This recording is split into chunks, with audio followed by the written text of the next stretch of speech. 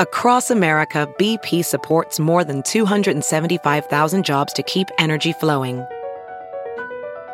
Jobs like updating turbines at one of our Indiana wind farms and producing more oil and gas with fewer operational emissions in the Gulf of Mexico. It's and, not or. See what doing both means for energy nationwide at bp.com/investing in America. Hey, it's Kaylee Cuoco for Priceline. Ready to go to your happy place for a happy price? Well, why didn't you say so? Just download the Priceline app right now and save up to 60% on hotels. So whether it's Cousin Kevin's Kazoo Concert in Kansas City, go Kevin, or Becky's Bachelorette Bash in Bermuda, you never have to miss a trip ever again. So download the Priceline app today. Your savings are waiting. Go to your happy place for a happy price. Go to your happy price, Priceline. Black Label presents Heavy Montreal, July 28th and 29th, outdoors at Parc Jean Drapeau, featuring Avenged Sevenfold, Rob Zombie, and Marilyn Manson. Festival passes are on sale now. See the full lineup at HeavyMontreal.com. Hi, I'm Mark Striegel, host and producer of this show since 2005. On this episode, we're going to talk some rock, some metal, and anything else we feel like.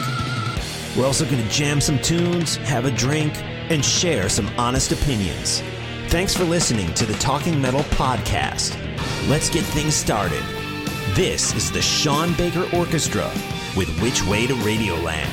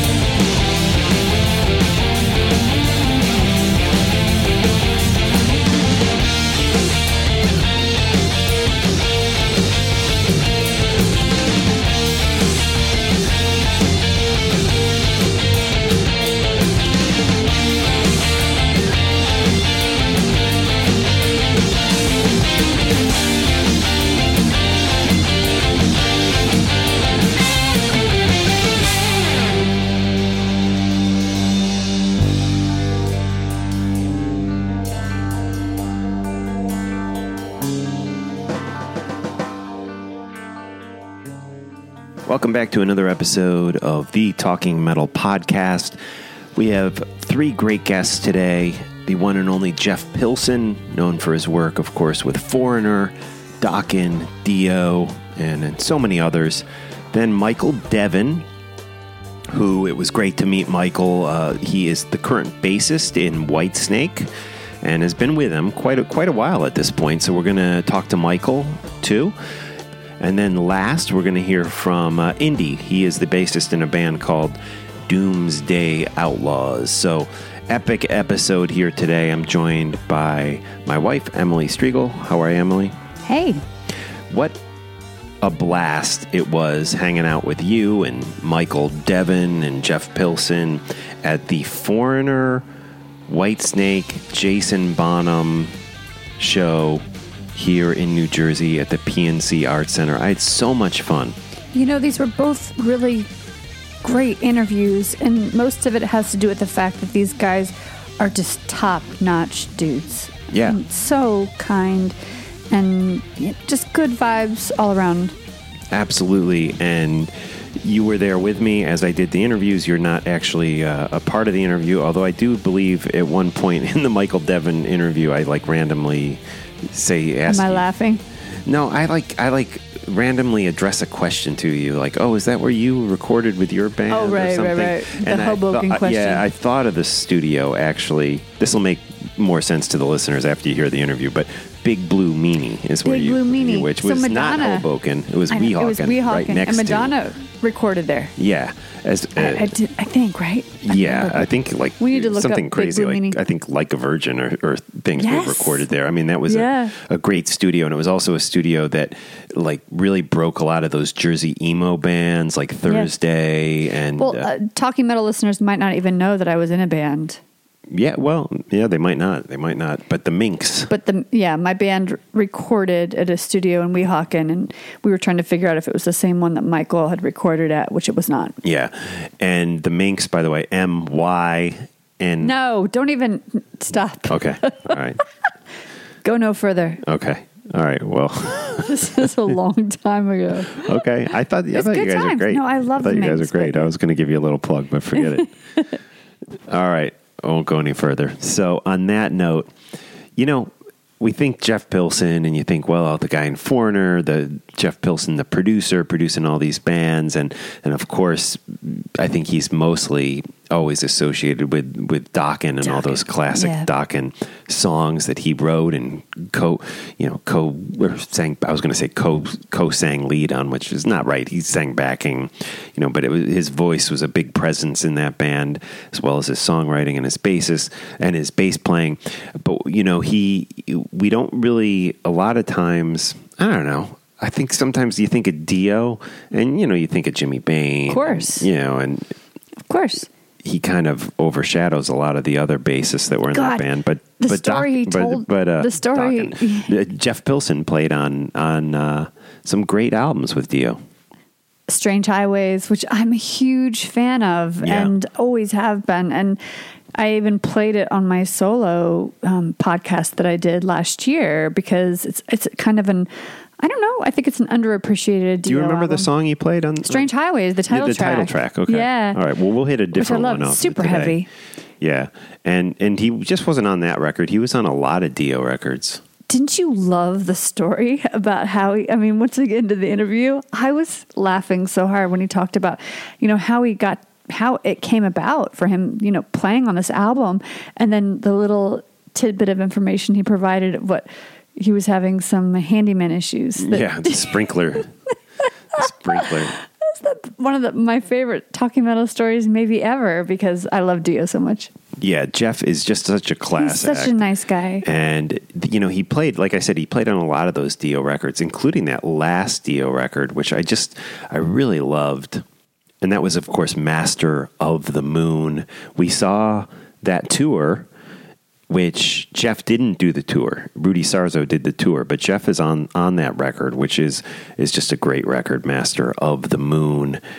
And, I guess we could do something off of Master of the Moon, but let's go back to the album you mentioned, Strange Highways, because Jeff had more songwriting credits on that record than he did on Master of the Moon. And wow, what a great record that was. I think Jeff wrote like 90%, co-wrote 90% of the songs on the Strange Highway record. And this is the song. It's kind of it was at an awkward time in music. Yeah. And I think that's why it wasn't as well received as maybe it should have been. It was also very heavy. He'd just come off of Black Sabbath tour, correct? Well, that sounds right. He could have Was it right after Dehumanizer? Because let's see, Strange Highways was like 94-ish, I think. Kind of bitter about how things ended, was he not? Yeah, that was his kind of second go-round with Sabbath. And yeah, that makes total sense because Dehumanizer would have been early 90s, like 92, I believe. So yeah, I mean, I feel like that first Sabbath reunion, I consider Heaven and Hell to be his kind of third reunion with those guys. Not kind of, it was. It just was, they didn't call it Sabbath. But yeah, I feel like maybe it didn't go to the place they wanted it to. I think Dehumanizer now, people look back more fondly on it. But at the time, it didn't explode. I remember for me personally, it didn't quite give me that feeling that Mob Rules and Heaven and Hell gave me, nowhere even close, to be quite honest. Although, I liked a few of the songs. And, in more recent years, since Heaven and Hell became an item over 10 years ago at this point, I really got into the Dehumanizer record. But that's a whole nother Dio conversation. And let's get into a Jeff Pilson conversation with Jeff Pilson. Again, this was recorded at the PNC Arts Center in Homedale, New Jersey on June 30th, 2018. This is, going into the interview, Jesus, Mary, and the Holy Ghost, written by Tracy G., Jeff Pilson, and RJD, Ronnie James Dio, here on Talking Metal.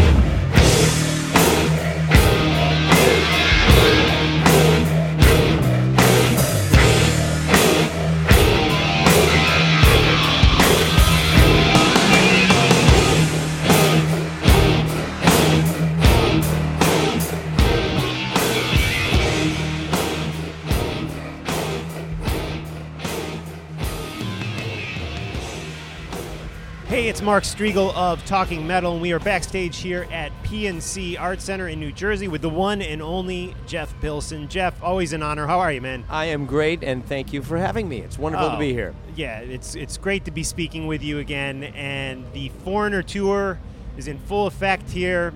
Mick Jones back in the swing with you guys, which is great. And there's been some appearances from other original members. There have. So how do the original members kind of vibe with the newer members? I mean, it's newer. Actually, you've been in the band a long time. We all got along amazingly well, actually. And it's pretty cool because it was Mick's thought was to for the 40th anniversary is when we brought the original guys back for a couple shows up in Michigan. They'd also joined us at Jones Beach in New York for a couple of shows. Well, 3 of them did. And I think partly because of the event and the momentousness of the event and just the fact that everybody's cool, it just instantly connected, and they're great guys. And I now have pretty good email and text relationships with all of them and ongoing, and it's wonderful.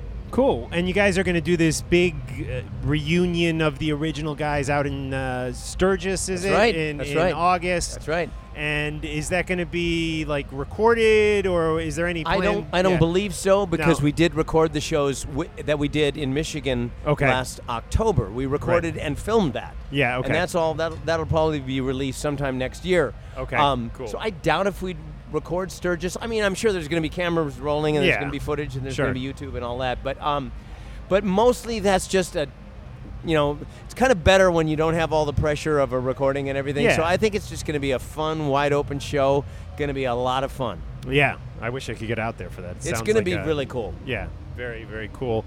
And you're a guy who just has so much stuff going on all the time, and we only have probably 10 minutes here, so I just wanted to hit upon some of it. Mason, Robert Mason, George Lynch, Mick Brown. I guess it's not what was it called? It's not going to be called Superstroke anymore. No, we're going to change the name. I can't tell you what the name is, or I'd have to kill you. Right. Okay. But we will be announcing the name probably in January. We do have a name though, and we have a whole thing planned. Stuff recorded already for that? The record's all done. It's been recorded. Wow. It's now being mixed. Okay. And that's going to be a slow process because it's being mixed in Italy, so we have to go back and forth a lot. I mean, not that we're going to travel to Italy, but because of Frontiers, or they? It's a Frontiers record, right? Cool. But the record came out phenomenal. Awesome. I am so excited about it. The label's really excited about it. We're going to have a big launch planned for 2019, and like I say, I'm just ecstatic at how it came out. Probably a little different in some ways than you might think, and then in some ways it's going to be very much what you'd expect. So, but it's a very deep record. There's a lot of stuff on it. So, I mean, we went on some adventures in there. George is playing his butt off. Robert is singing unbelievable. Yeah. I just saw the two of them with Lynch Mob down in Maryland. And it's pretty. Wow, it was pretty shocking. Yeah. Robert has become just such an amazing frontman now. I mean, he really is, and he's a great guy. And we just all had a wonderful chemistry. It was one of the more effortless, natural records I've ever done, and that's all you can ask for. That's the best thing you can possibly ask for. Now, George gets, I guess I'd say he gets some shit in the press for doing all these bands. Too many. Yeah, people say he does too much stuff, and, KXM, like, they never played live and stuff like that. Do you imagine that maybe you guys could get out and do some live stuff? Yeah, I absolutely do. I mean, that's a big, big goal of ours. Right. The reason we can't promise it is because schedules are so tough. Right. Especially my schedule with Foreigner is kind of ridiculous. Yeah. And it's very hard to schedule other things with that schedule. But having said that, that's a gigantic thing that we have in mind, that we plan on doing somehow in 2019, is somehow playing live. I would think there'd be a big draw. I mean, I would love that because you'd get the new stuff, but I know you'd get the Dokken classics. I mean, and think of how well we do that stuff Lynch too. Mob song or two. We'd kick it. We'd kick it right in the old butt. So, we really want to do that. Okay. We really want to do that. We really want to go to Japan with that too. So that's a big. Again, I can't say it's a promise. Right. But it's a big goal, and it's something that we're going to work very hard to make happen. Awesome. Again, just some bullet points here. Last in Line. Yep. You produced the first record. You're Second doing record. The second record. Second it's record done? it's not done, but it's about 3/4 of the way done. There's just some vocals. You did a great left. job with the first record. Oh, well, thank you. Way. And the second record is phenomenal. It's just phenomenal. Cool. It's about, like I say, I'd say 3. There's some vocals left to do. Is about all there is, really. Right. It's just some vocals. All the guitars and solos and blah blah blah blah blah are done. Cool. And it came. It's just absolutely amazing. It's great. It's a really strong record. I mean, I loved the first record, and I'd say, if anything, this one's stronger. So right. Okay. Great. It's a big thing to say, but I believe it and feel it. Cool. Again, moving on. Dokken reunion shows. You guys had a brand new song out. Dokken put out a new song. I know. Shocked me. Who would have thought? It's Another Day, the classic Dokken lineup. Great song. Yeah. Any more songs coming from you guys? Did you do just one, or were there other ones we only recorded? did one, and then we did the 2 acoustic remakes that we did. Right, okay. But And you the know, live the record, one of was course, an enjoyable enough experience and painless enough experience that I could see some more happening somewhere down the line. Right. I don't know. We get a lot of offers. Yeah. Dokken does, especially to do shows. I think we'd all love to see it happen, but again, the scheduling thing comes in the way. Right. I think Don is a little concerned that if he puts too much emphasis on a Dokken reunion, that it's going to make his Dokken suffer. And I understand that. Yeah. And hey, that's his thing now, so I get Right. it. And you're totally fine with that. Of course, I'm totally fine with that. I think it's great. He's got the that he's. I mean, it's great that we can still do stuff like that, Yeah. and then if we can ever get a chance to do another reunion, it'd be great. We'll see. Again, we get offers. We talk about it. We're all on friendly enough terms that we can talk about these things. I hope. I would like to see it happen at some point. I'd love to do I'd love to do one more record as Dokken with the original lineup, the classic lineup, and I hope that happens. I never thought we'd be talking about it this far along. So, who knows? Yeah, it's very possible. Cool. And but I think there's a demand and a market for a full-out reunion in the States for you guys. A tour, I think there is too. Well, sure. You guys did the Japan shows, and there was, one show in the States or something one show like in the that? States, yeah. It was our warm-up I'd love show. to have you come to New York or New Jersey. That would be amazing. We would love to do that, too. I mean, again, I don't think it's at all impossible. It's just tough because of schedules, once again, because that would require probably even more of a commitment than doing stuff with George and Robert and Mick. So, so that's why it's so hard to put a date on it or any kind of a commitment. But having said that, I would love to see it happen, so you never know. Awesome. We hope so. The Strange Highway record, album by Dio, 25 years this year. Isn't that bizarre? Almost 25 years old at this point. Blows my mind. Any memories that jump out about recording and making this record 25 practically years the whole ago? thing. Yeah. I mean, it was a very magical experience. From the day that Vinny and Ronnie showed up at my door because Jimmy kind of went AWOL on them, and they literally showed up at my door. They were rehearsing down the street, and they literally showed up at my door. Wow! And they said, "Hey, how you doing, man? We're rehearsing down the street. We just want to come by and say, you know of anybody that would want to play because we can't find Jimmy." And I said, "Yeah, well, yeah, I would." Right. They said, "Really?" I said, "Yeah." And I said, "There's one problem. My sprinklers aren't working." And so, and I'm like the least handyman in the universe. Right. And Vinny is the most handyman in the universe. Ronnie probably second. Right. So they said, "Well, where's your box?" And I said, so Vinny and Ronnie went in my backyard and fixed my sprinklers in about 15 minutes. And then they go, "Okay, ready to jam?" It's great. So, and that's how it all started, and it was just an amazing process from then on. It was such a wonderful record to make, and I mean the jamming that we did to come up with the songs and the feeling. I mean, it was just a really magical period, and Ronnie was in such a great headspace. It was wonderful. Yeah, awesome, cool, and. Mick Jones has produced some pretty big records. Van Halen, Billy Joel. You're a producer. You've done Warren, Kill Devil Hill, and Last in Line. Probably missing other big ones, but yeah. Well, none quite on the level of Billy Joel or Van Halen. Right. You guys ever talk about being a producer? Do you guys of have? Course. Yeah, and you don't think I've picked his brain every chance I can possibly get? Of course. Yeah. I mean, I'm actually any chance I'm in the studio with Mick, I try and be a sponge as much as I can. He's, and the other thing too is he's actually really cool when he's in the studio and he knows that I'm quote unquote the producer. Right. He defers to me, which is a pretty big thing for him to do. Does he show say his opinion? Of course. Right. And does he guide things along? Of course. But if I have something set that has to be done or whatever, he's very, very good about letting me do it, and he's very respectful of that. But every possible chance I get, I try and watch him, pick his brain. Like if we're recording a vocal with Kelly, he's really good with vocals. I mean, he is so spectacular with vocals and what he gets out of a singer, and I watch every second of that, like I'm watching the last movie I'll ever see on Earth. So, I've learned a lot from Mick and hope I continue to. Cool. 2 short questions, and then we'll wrap it up. Anyone else you're currently producing in the studio besides Last in Line? You working with anybody else right now you could tell us about? Well, there is a pop record that I'm doing with an artist called Angel, who is from right around here. That we're going to try and release that in September. And the name of the record is Life's a Celebration and You're Already There. Cool. The first song is called Life's a Celebration. And it's very pop, though. It has nothing to do with my rock side. Right. As far as other rock artists, I have another project that I'm just starting to talk about. And I can't really say who's involved yet because nobody's confirmed except one guy, and I'm not going to say it. So, okay. All right. So, but yeah, there are more projects coming. I really want to finish Last in Line and finish the project with George, Mick, and Robert. Yeah.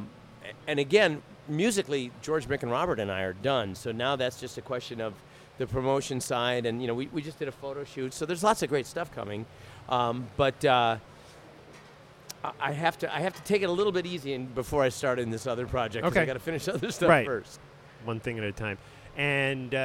I just grew up being such a massive Dokken fan, and really love the 80s era records, every one of them. What are some of what's your favorite Dokken album from back in the day? Favorite Dokken album is unquestionably Tooth and Nail. Yeah. But that's probably partly for the feelings and nostalgia that I have for the whole process. It was a very amazing process. I had just joined the band, really. Yeah. And they gave me so much responsibility right away. I mean, the first conversation they ever had with me is they said, we want to encourage you to write as much as you can and be as involved as you can. And considering we're not talking about small egos here. Right. Yep. I thought that was really cool. I was like, wow, they really do want to see the big picture. Everybody did, Don included.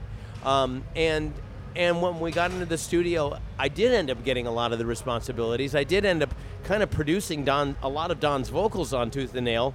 And I thought, wow, this is really bizarre. I'm just joining the band, but they're letting me do this. But it worked. Right, absolutely. And Tooth and Nail, the writing process, there was that month. I literally lived at George's house for a month, and we just wrote a lot of the music for that and some of the full songs.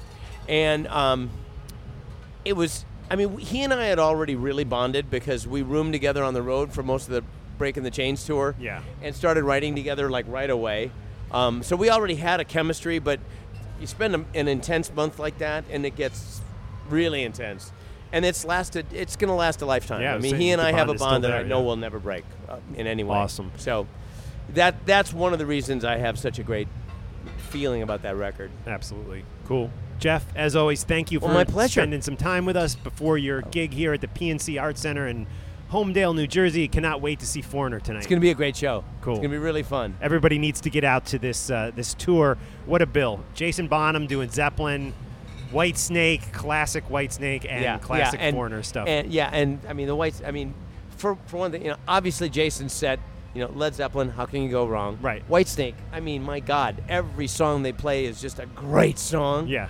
And I got to say, we're pretty on our game. So yeah, I peeked at the set list, and I was like, oh, man. And when did you see the show? We're kicking some butt. Yeah, so, cool.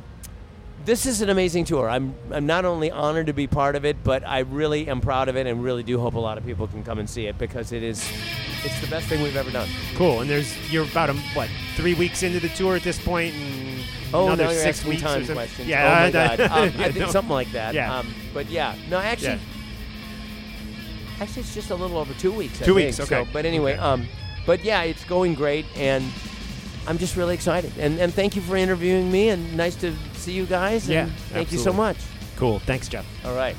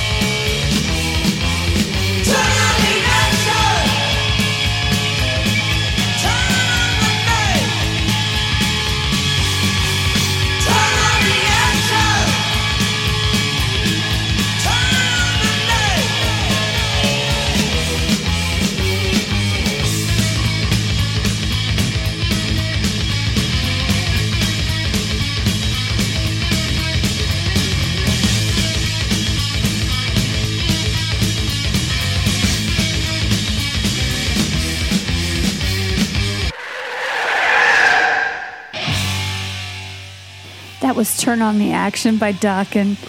Yeah, great record, great song. I love every song on that record, and cool to hear that Jeff has such fond memories of that record too. I actually posted about Dokken on Facebook tonight. You probably haven't seen it yet. I did see it.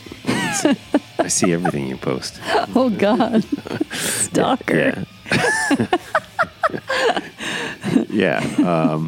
which, we were. It made me feel a little bit bad because here I went and spent $80 on fireworks today, and Emily was commenting on a public forum that my firework display for four kids ages 7 through 9 and 2 adults. They're the 2 different moms, Emily being one of them. Was, what did you call it? Mediocre. Yeah. You know what? Sorry. No, I loved it. You don't understand. Mediocre is not a bad word when it comes to fireworks. Okay. I don't need a big display. I like a mediocre firework display in a driveway. And I said it made me want to slow dance to Dokken because it's like these memories of like, I don't know, adolescence. Yeah. Isn't it kind absolutely. of like bad fireworks and slow dancing to Dokken? Yeah, brings you back, definitely. You couldn't slow dance to that song we just heard, though. Turn on the action. That's a heavy... I'm thinking like Alone Again. Yeah. Definitely. So let's keep things moving here. This is Creature Feature by From the Earth. And this is, I guess, a project. We clarify that with Michael. A project that Michael is involved with. And wow, this guy has quite a voice on him. And did you notice during the Whitesnake set, I mean, how much of the stuff he was singing along with David? I mean, sometimes David even pointed over at him and he'd take a line of lead here and there. Absolutely. Lead vocals. He's got a great voice. Yeah, David had a lot of vocal support. Yeah. He still got it, but yeah, he has a lot of good voices on stage to help him out when Absolutely. needed. And, before we get into this interview and this song, we're going to hear Creature Feature by From the Earth featuring Michael Devin. But before we do, 2 big special thanks to Michael Regan, who I hadn't emailed in like 5 or 6 years, and I sent him an email just thinking maybe he could hook up a Pilson interview since he had done that for me before. The guy emails me back immediately and within 24 hours sets up an interview for us with Jeff backstage at the Foreigner Whitesnake Jason Bonham show. So big props to you, Michael, for setting up the interview. And it's Michael Regan, not Michael Reagan. Michael Regan, I clarified that with him.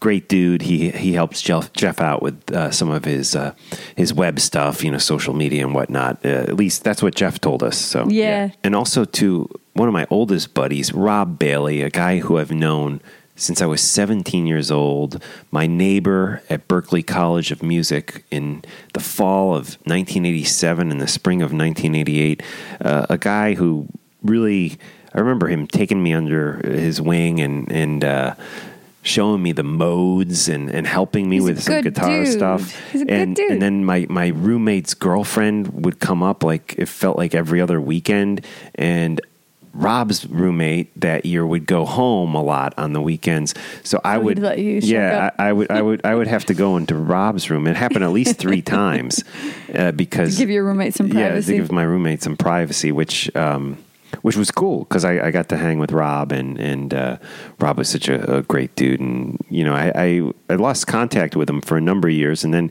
he came up to me in Manny's Music one day. I was in there on my lunch break, and I almost didn't recognize him because he used to have the big hair and stuff back in the day. Seen and pictures. And he had a little hat on, and it was had a different look.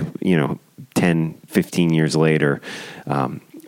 Again, we lost contact in that time frame, but then we reconnected. I mean, that had to be. I'm thinking back. That was like when I was that had to be like 2004 or something when I reconnected with Rob. So, anyways, great. And now dude. he's killing it with Mule Kick with Frank Ferrer. Yes, yeah. And that whole it's all very incestuous. Like everyone knows everyone in this music scene in New York City. Yep. Absolutely. And we get into that a little bit with Michael Devin in this interview. So without further ado, let's get into the interview with Michael Devin.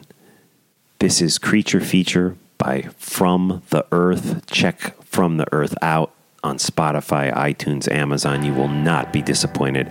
I mean, listen to this song. This is just, I love this song. Creature Feature by From the Earth, followed by my interview with Michael Devin, and Emily was sitting right next to me through both of these interviews today. So, check it out.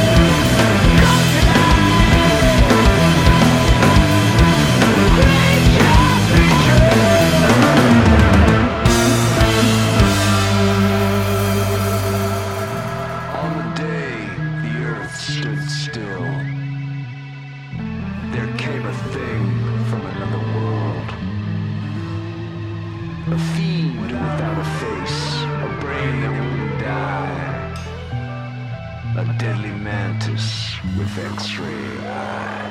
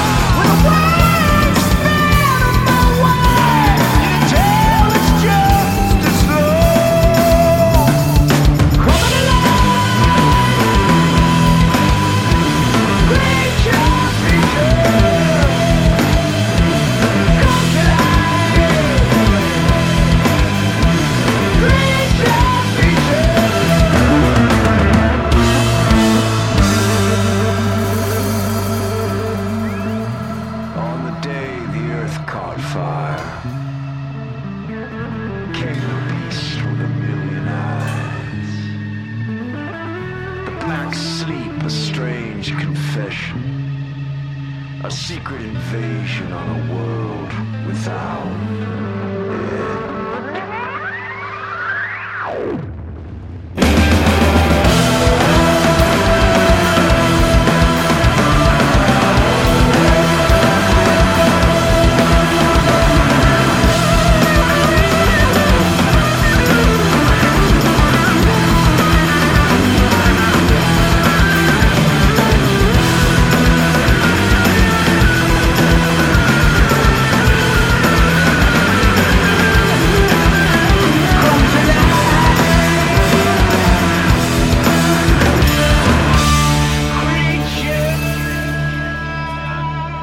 Dude, is that Tommy Bolin on your shirt?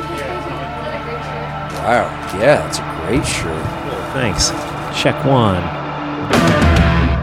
It's Mark Striegel of Talking Metal, and we are here backstage at PNC with the bassist of Whitesnake, Michael Devin. Michael, thanks for taking some time to talk with us today. Absolutely, Mark. Thanks for inviting me onto the program. You bet. And listen, I was listening to your brand new EP, From the Earth. Yes. Is it a project or band? Should I refer to it as like the From the Earth project? I suppose at this point you could refer to it as a project because I don't actually have a lineup yet. Okay. But and the players who have played on it, I've kind of pulled from all over the place. So. It sounds great, man. Thank you, man. I really, truly enjoyed it. Some diversity to it, but some heavy riffs, some heavy rock, kind of a old school feel, if you will. Yes. And 2 EPs, I guess, that are coming out. And the first one's currently out. Yeah, the first one's currently out, and then the second EP will drop sometime late summer, early fall, somewhere in there. Right before it starts to snow and get too cold and miserable. You know what I mean? Right on. Why not do one full length as opposed to 2 EPs? Well, because I felt like it would be more beneficial, I guess, to kind of build a little combustion and let people absorb it in smaller doses than one big album. Right. Okay. Right. It was kind of I don't know if you would want to call it a strategy or something, because I'm not very, strategious in this way, but I just thought, half and half, and I was going back and forth with it for a while, and I just thought, well, this might be the wiser way, because I don't have a label who is out there, pumping it and distributing it and doing all the advertising. So cool. Well, we encourage all the listeners to check it out. Again, I listen to it on Spotify. It's on Amazon. It's on iTunes.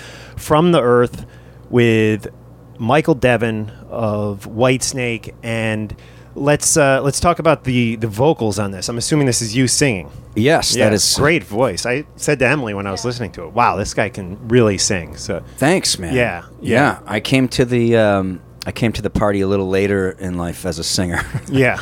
Yeah, I was, and I'm a bassist, so I was kind of innately sort of shy and preferred to be, outside of the spotlight, so to speak. Right. And singers traditionally have to be front and center, and Yeah. Even though I knew that I had a singer living inside of me, I wouldn't let him out. You know what I mean? For a long time. But. Right on. And the EP, it has such a warm feel to it. Yeah. And I wanted to talk to you how you go about getting that feel? Is it the studios you recorded in? Is it did you record analog? Fill us in a little bit about where and how this was recorded. Well, it's sort of, I kind of call it the the suitcase record, because I feel like I made it out of a suitcase. I was always going somewhere to get another piece of it, whether it was if I wanted somebody to lay a guitar track over it, or if I wanted to get a like violin, like on Moon Queen or what have you. But most of it was done either at 606 Studios in Los Angeles, which is Dave Grohl's. Yeah, the Foo Fighters. Yeah, okay. Yeah, they all. That's their clubhouse, and right. And that's a candy store. It's got everything you could ever imagine or want in there, and so that provides a very warm sound. A lot of tubes burning in there. You know? And then now, does that studio have the board from Sound City? Yes, it does, and it has a lot of gear from Sound City. A lot of stuff a lot of artifacts he grabbed. Which is so cool. Yeah, it's awesome. But I have a bit of a concept in my mind and in my heart, and that's kind of trying to make music that's big and heavy, but without all of the overdubs, overlays, multi-tracked guitars and stack. Right. It seems to be the newfangled way of making records in the past, decade or two. People just want to stack it, make it big, compress the hell out of it, and there's your single, Right. I kind of wanted to avoid that. I like the sound of bands that sound a lot heavier in my mind than they do when I press play. A band like Free, let's say, Paul Rogers or something like that. Even AC/DC. If I'm critical about their records, they're not overpowering. They're very simple, and the guitar tones, all that. But when I think of it, it's huge. Right, yeah. So it's sort of like allowing the imagination to fill up that headroom, if you will, and I think that our minds will do that regardless if we like hard rock music. You don't have to compress it for me. I can imagine that it's big, and that's kind of what I was doing with this stuff. Cool. Yeah. Cool. And let's talk about some of the guests that join you on the record. Yeah. How about there's some drums. Who's handling the drums? There's a few different guys. There's Stephen Perkins from Jane's Addiction. He's on a few tracks, and then Brian Tichy, old friend, old Jersey guy. He's on a couple of tracks, and then who else is on there? There's a young guy by the name of Russell Holtzman, who's out of Jersey, New York area. I don't know, he's 22 or 23, and I got in a studio with him in New Jersey, in Hoboken, with my friend and producer Warren Riker, who produced a lot of stuff. You can look him up. He produced like the Down records, Fugees. This is Water Studio? Yes, at Water is that where Music. You recorded? Did you record it? Oh, that was up in Weehawken. Never mind. Oh, okay. Yeah, Hoboken. It was. Now, is that Lenny Kravitz's old studio? Or that's a different place? Nope, that's a different place, too. Okay. Yeah. Right. This place had, at the 6 Foot mark, it had the watermarks, literally, ironically called Water Music, because it was basically submerged in that sewage water from the floods from Hurricane Sandy. Yeah. So the board, they took, they basically left the chassis, but they took all of the pre's out, everything out of the board, and then when the storm passed, they went in and vacuumed it all up, cleaned the place up, and put everything back in. There's ghosts in that. Wow. In that board, man. A lot of quirky stuff happening with that thing. It was like it was like watching Warren Riker, kind of drive the Millennium Falcon. Like he's banging on shit. He's just trying to get the thing to work half the time, and then when it would work, it was like yes. But and the music and the whole thing was a labor of love for me, because like I say, all the resources are coming from me. They're not coming from anywhere else. You know what I mean? Right. Except I do have a friend, John, who's helped out on some of it. But it's like one of those things you kind of get in the trenches with people, and the guys who have played on it, like Russell and Warren. There's another kid, a young kid named Nick. Nicola Wincents, guitarist, plays in a band with Russell. Warren produced them. That's how I met them, and he said you should just bring your tunes in and have these guys have a go at a song or two. So there's a song on the record called "Creature Feature" that we actually heard that earlier in the podcast coming into the interview. Sweet, that one was cut live right on the floor and kind of written on my way, from the bedroom to the studio. While we were warming things up, I was like, I knew I had a couple of guys and we could cut right there. So cool. Yeah, we went there with it. But excellent. Jessie Green plays violin. She plays with Pink now. She's a really phenomenal player, violinist, and musician. And who else? My friend Jay Monzart from he's a guy I grew up with. He played guitar on a bunch of it. Our mutual friend Rob Bailey played guitar on a couple tracks, although those tracks are not on this release. But maybe the next one? Possibly. Yeah. But I'm going to get him to play on other things, too. I just think he's great. Really great guy. And where do you know Rob Bailey from? Rob Bailey comes from the world of Brian Tichy and the Jersey, New York, Boston, Berkeley circles. Yeah. So when I moved to LA, I met Brian pretty early on and joined his band. He had a band called Ball with Joe Travers, who's also from Berkeley. Okay. Joe's a phenomenal drummer. And through those guys, I met people like Dorian Hartsong, who's out here playing bass with Jason Bonham. He was a Berkeley guy. Okay. Rob Bailey. Rob and Dorian are really, really close friends. Cool. Yeah, all those cats. Rich Monica, John DeServio. Yeah, who's in Black Label Society. Yeah, he's in Black Label, JD. JD. What we used to call him. Well, that's Berkeley. what his name is, JD. Yeah. But all those cats. That's how I met Rob, through all of that affiliation. But cool. Yeah. Cool. And you mentioned Jason Bonham, who's on this tour with you guys. You played with Jason for a while, right? Yes. In fact, it's a little bit of a deja vu going on because I did this run last year. Oh, wow. But instead of being in the middle band, I was in the opening band. Cheap Trick was with us last year. Oh, okay. So you were recently you were playing. Yeah. Now, did you play? We saw Jason at the Wellmont in Montclair. I don't know if you remember. This was like 3 years ago. That was probably not me. That was not you. No, okay. that would have been, because we saw Whitesnake at the same venue. Yeah. And that was definitely you. That was probably like 2 years ago. Yeah, that was not me. I came out last summer because Dorian. He had some personal stuff going on, and so I had the time open. Right. And it had been 7 years. I first joined in 2010 with Jason, right when he put it together. Okay. So at its inception, I was there, and then when I got with Whitesnake, I pulled in Dorian because I knew he's a Zepp head like me, and I knew he would nail it. And he's still here, and it's awesome to see that. Cool. Yeah. Cool. And you've played with Lynch Mob, Kenny Wayne, George. Shepherd. Yeah, George Lynch. Yeah, Kenny Wayne. We'll start with Lynch Mob. When were you playing with them? George, man, I just did shows with George a couple months ago. Really? Yeah. Like where? Yeah, man. I saw him at M3 recently down in Maryland. No, we did. No, I wasn't there, but we did Rocklahoma. Okay. With him. Okay. And I did. What else did I do? I did something in California, up in his neck of the woods, like Santa Clarita area. Oh, right. And with Scott Coogan on drums, who.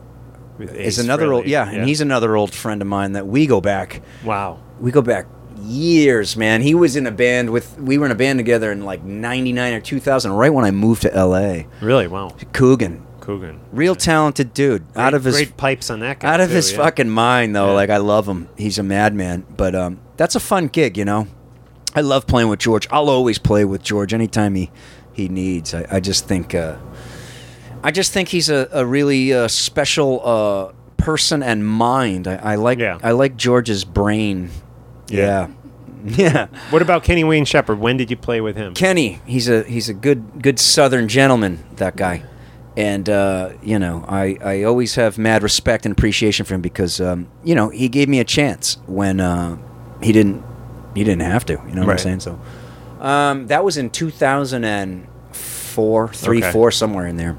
Right. And that was like my first real, proper tour bus tour. And really cool. Yeah, that was like, and me seeing the countryside and that whole thing, and getting endorsements, and that was a very exciting time, But God bless him, but it's like he had such a rocker in the band. It was like all I could do to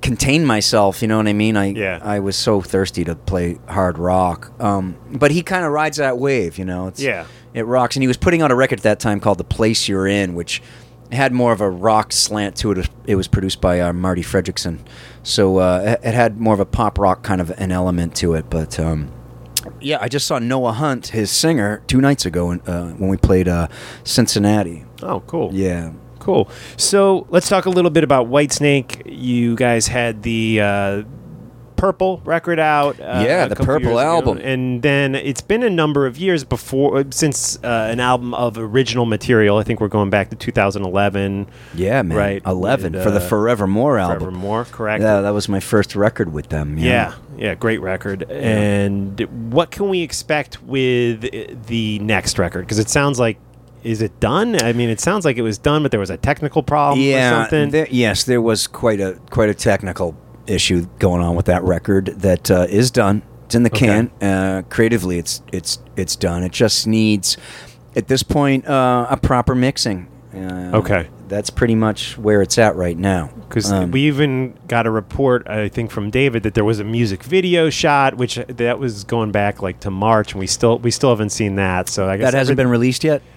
I don't think so. I should know that, huh? Yeah, I should know that doing the interview, but I don't think so. If it has, You know what? It has not, or it's about to very recently, because now you've just jarred my memory that I just watched 2 different versions of the single of the video, so that'll be dropping real soon. Yeah. Okay. Yeah, and then the record will drop. I'm not sure when, but we are planning on doing a big tour for it for next year, like a proper world tour. Excellent. Yeah. Excellent.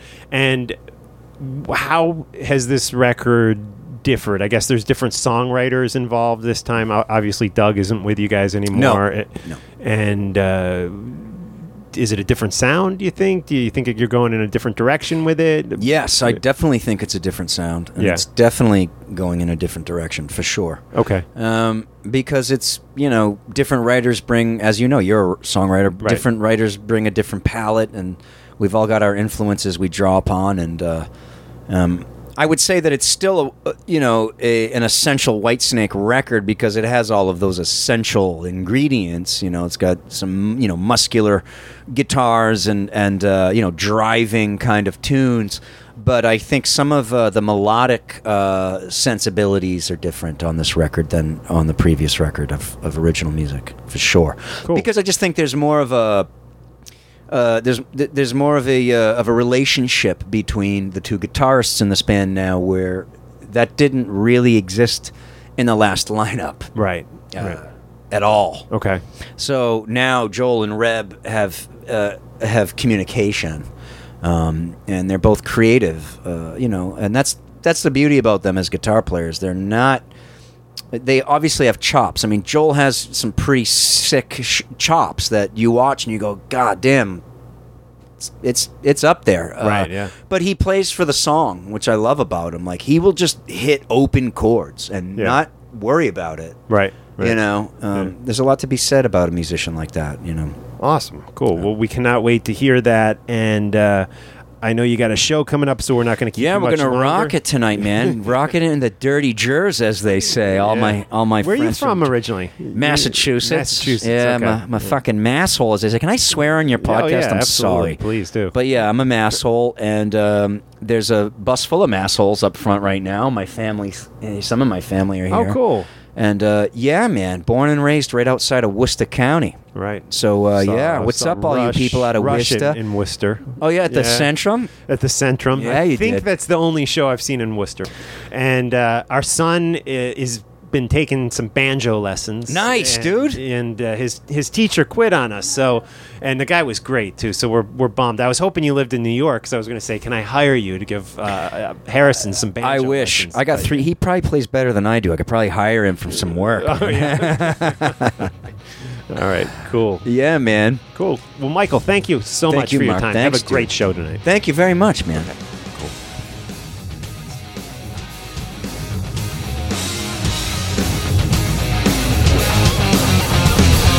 Something in your smile was so inviting. Something in your eyes told me to stay. Something in your touch electrified me, completing me in every single way. Now I realize, as I look in your eyes, this must be love. Baby, try to understand. My heart is in your hand. Love will set you free. Love will set you free. You can trust in me. My love will set you free. Set you free.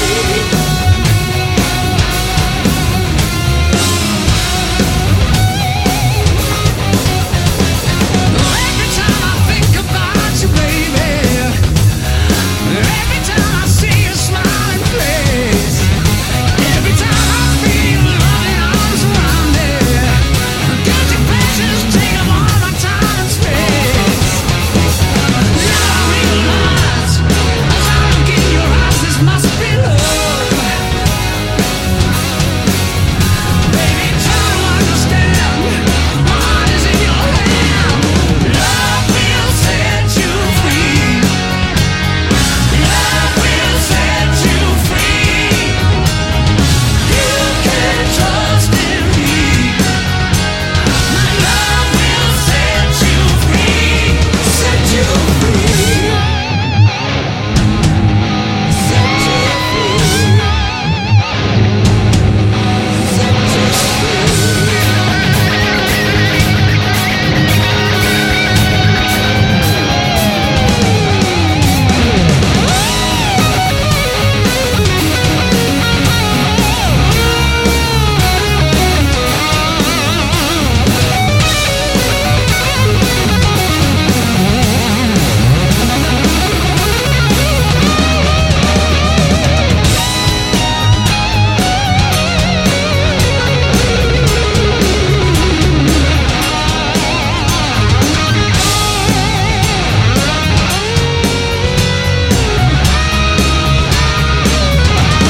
Now I realize, as I look in your eyes, this must be love. Baby, try to understand. My heart is in your hand. Love will set you free. Love will set you free. You can trust in me. My love will set you free. Love will set you free. Love will set you free. Love Will Set You Free by Whitesnake.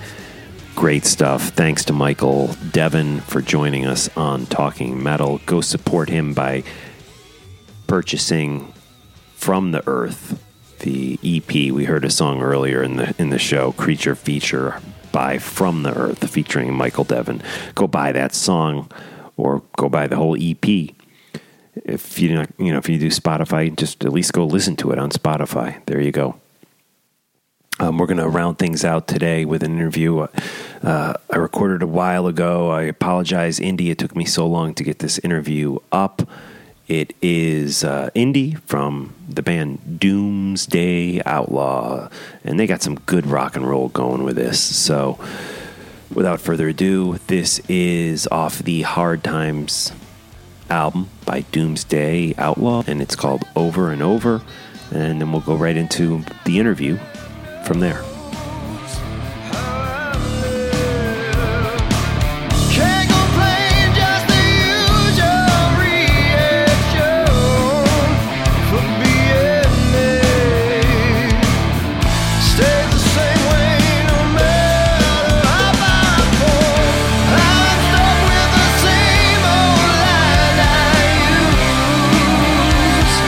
Over and over again.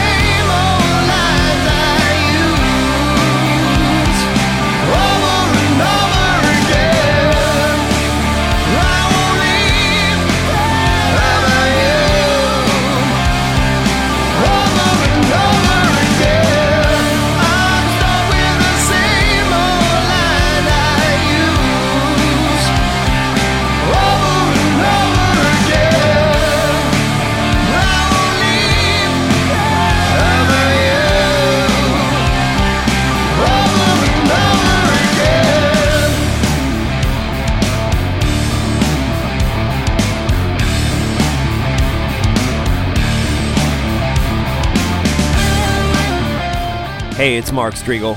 We have Indy Chanda on the line, the bassist of Doomsday Outlaw. And Indy, thanks for this great new record, Hard Times. Welcome to Talking Metal. Brilliant. No, thanks for having us. Awesome. Cool. And you guys are doing these big riffs, these grooves in the songs, and just great hooks. We just heard the song over and over. Let's talk a little bit about the history of the band for the listeners who may know nothing about you. Where are you guys from, and how long have you been around? How did this whole thing come about? Okay, so we're from like the middle of England, based mainly around Derby, which is bang in the middle of the city, bang in the middle of the country. There's not very much there really. A lot of countryside and Rolls-Royce manufacturing and that's it. Right. So we've been together in this lineup 2.5 years. Kind of went through various lineups, but that was when we got our vocalist on board. Having gone through a couple of singers that weren't working out. But as soon as Phil walked in and started doing his stuff in our first rehearsal, we knew we'd found the guy that we needed. And we put out an album 2 years ago that we did ourselves. Which we spent as much time and effort as we could because we wanted to put a proper product out instead of just a demo. And that immediately saw us get picked up by Frontiers. Literally, we got a message the day the album was released because Mario from the label had seen some of the reviews and contacted us straight away.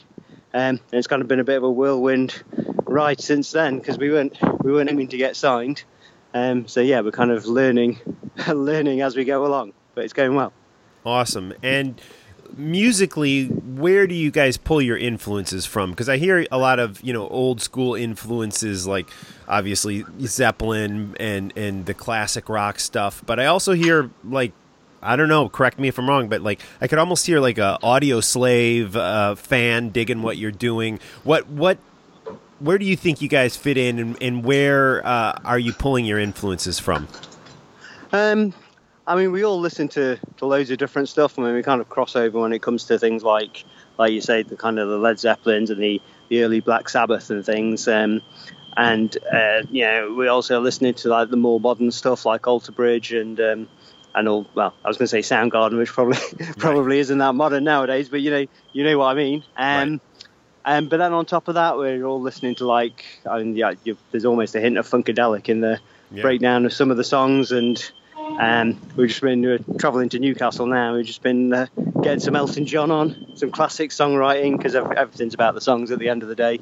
We've had a mix of Elton John and Motown on the way here from Edinburgh. It's been great. Right. But the way it works is that Steve will come to the rehearsal with an idea for a song, and then everyone just jams what they feel happy with. So what you end up with is, even if Steve might have had an idea in his head, by the time it comes out the other side, it's got a little bit of Creedence in it, a bit of Zeppelin, a bit of Marvin Gaye, just whatever people think fits, and we try until it works. Right on. And then the riffs are in your face, they're heavy, they're big grooves, big hooks. And you mentioned Elton John. One of the songs that really jumped out on me was actually a softer song on the record with some piano, Into the Light. Any story or memories of that song coming about? Into the Light is 100% Phil's work from start to finish. He came in and said, we want to do something that's kind of gives the album a little more texture, a bit of a different sound. So he plays piano on it. He obviously writes and sung all the lyrics. That's all Phil. And I think on that song particularly, you get an idea of what Phil does with all his songs, which is, he doesn't write generic lyrics. He's not about kind of fist in the air like you just don't care and all that. He's everything he does is quite personal, and I think that's why the songs are kind of resonating with people, because they can tell that there's actually something behind it. There's real emotion, and what he's singing about is means something to him, and hopefully that then connects with people so they can put their own meaning on it and take something away from it. And on a song like Into the Light, that's so stripped bare that that whole ethic really comes through. Absolutely. But it's the same for all the songs. Yeah, absolutely. And where did you guys first find Phil? On the internet. Wow. Amazingly.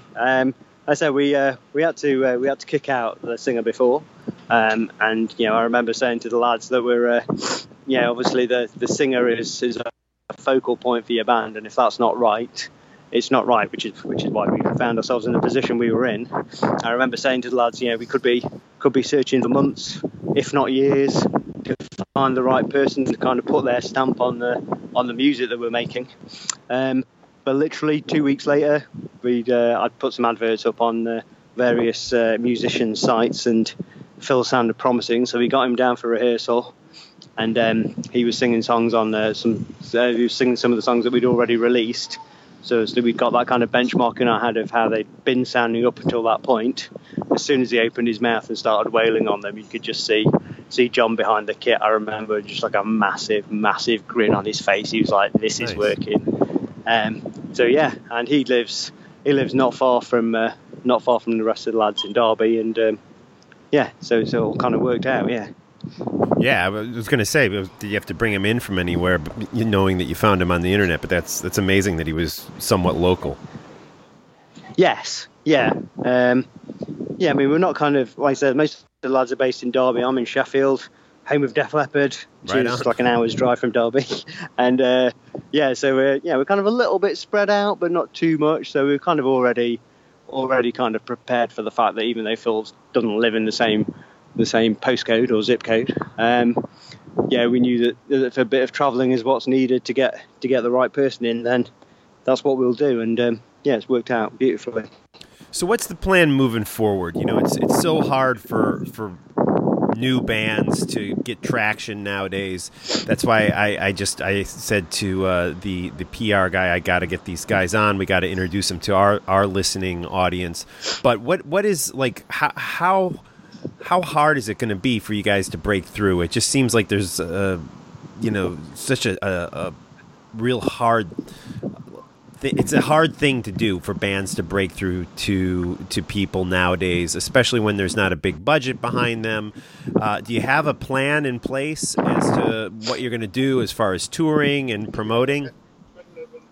Yeah. I mean, we're working on, like I said, we're kind of making this up as we go along to a certain extent. And as when we got signed, the first thing we did was we sat down and we said, let's get some goals, some solid goals of things that we want to do, make them as ambitious and ridiculous as you want, and we'll see how far we get. And the first thing I did when we got signed was I signed up to a course on how to manage an artist, and kind of learned some stuff there, made some contacts, and we've took it from there. Been booking shows. We're on a month-long trek with Jizzy Pearl as we speak. That's who we're playing with tonight. So playing all the classic Love Hate. Yeah.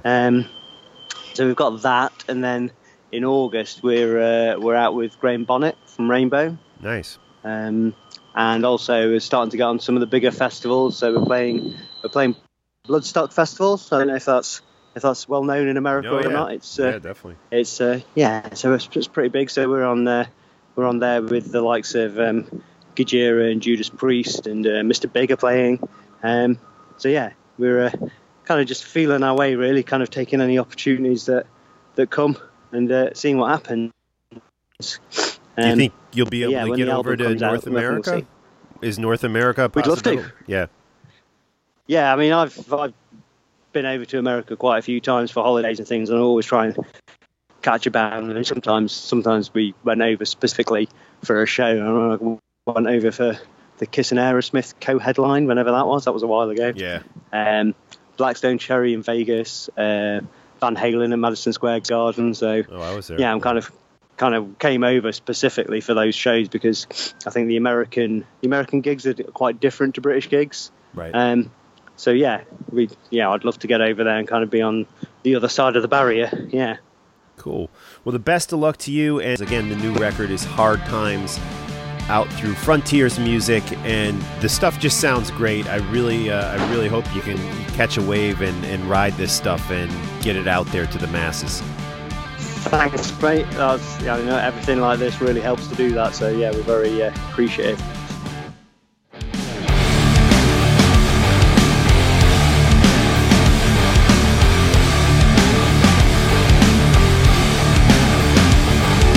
Listen to my day with anxious